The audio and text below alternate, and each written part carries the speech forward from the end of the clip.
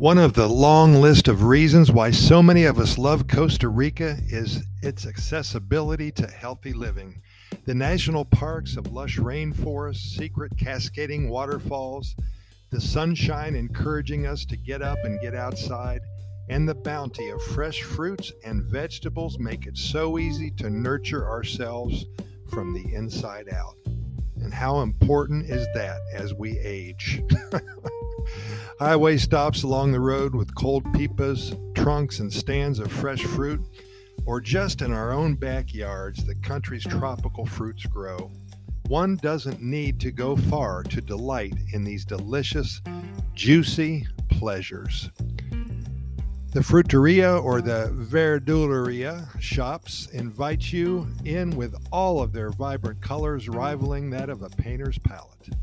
These are just a few of the endless tropical fruits Costa Rica graces us with and hopefully helps you expand your fruit palette outside of the well-known papayas and the bananas and the pineapples and the watermelons that we already have come to know and love.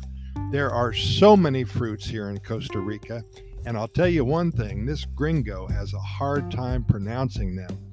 I'm fairly fluent in Spanish.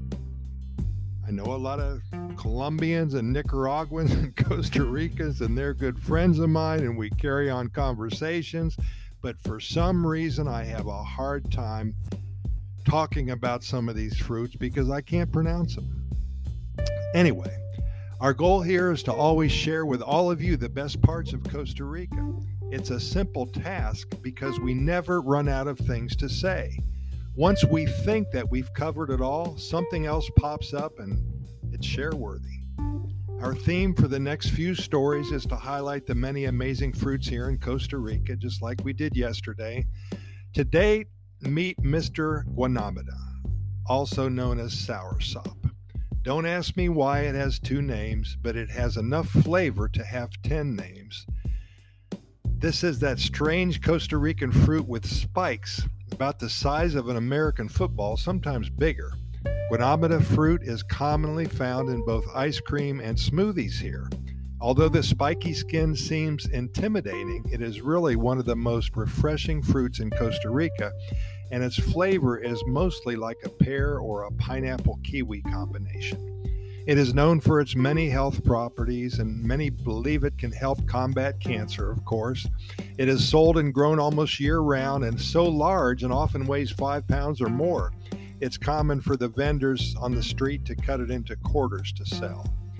The easiest way to enjoy this fruit is to turn it into a juice or a smoothie. You can eat it raw as well.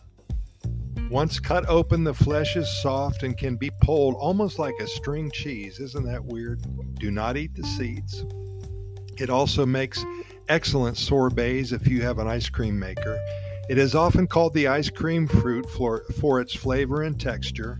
It's a tongue twister, but don't worry about that now. Just enjoy it and also explore all of the other amazing fruits here in paradise. One thing that you will find, at least I know, again, that I have a lot of problems with pronouncing the names of all these juicy, healthy tropical fruits.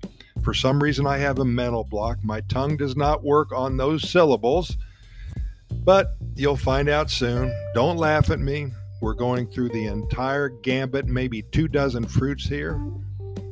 Grab a shot of whiskey or a cup of coffee and just laugh at me all the way through my presentation.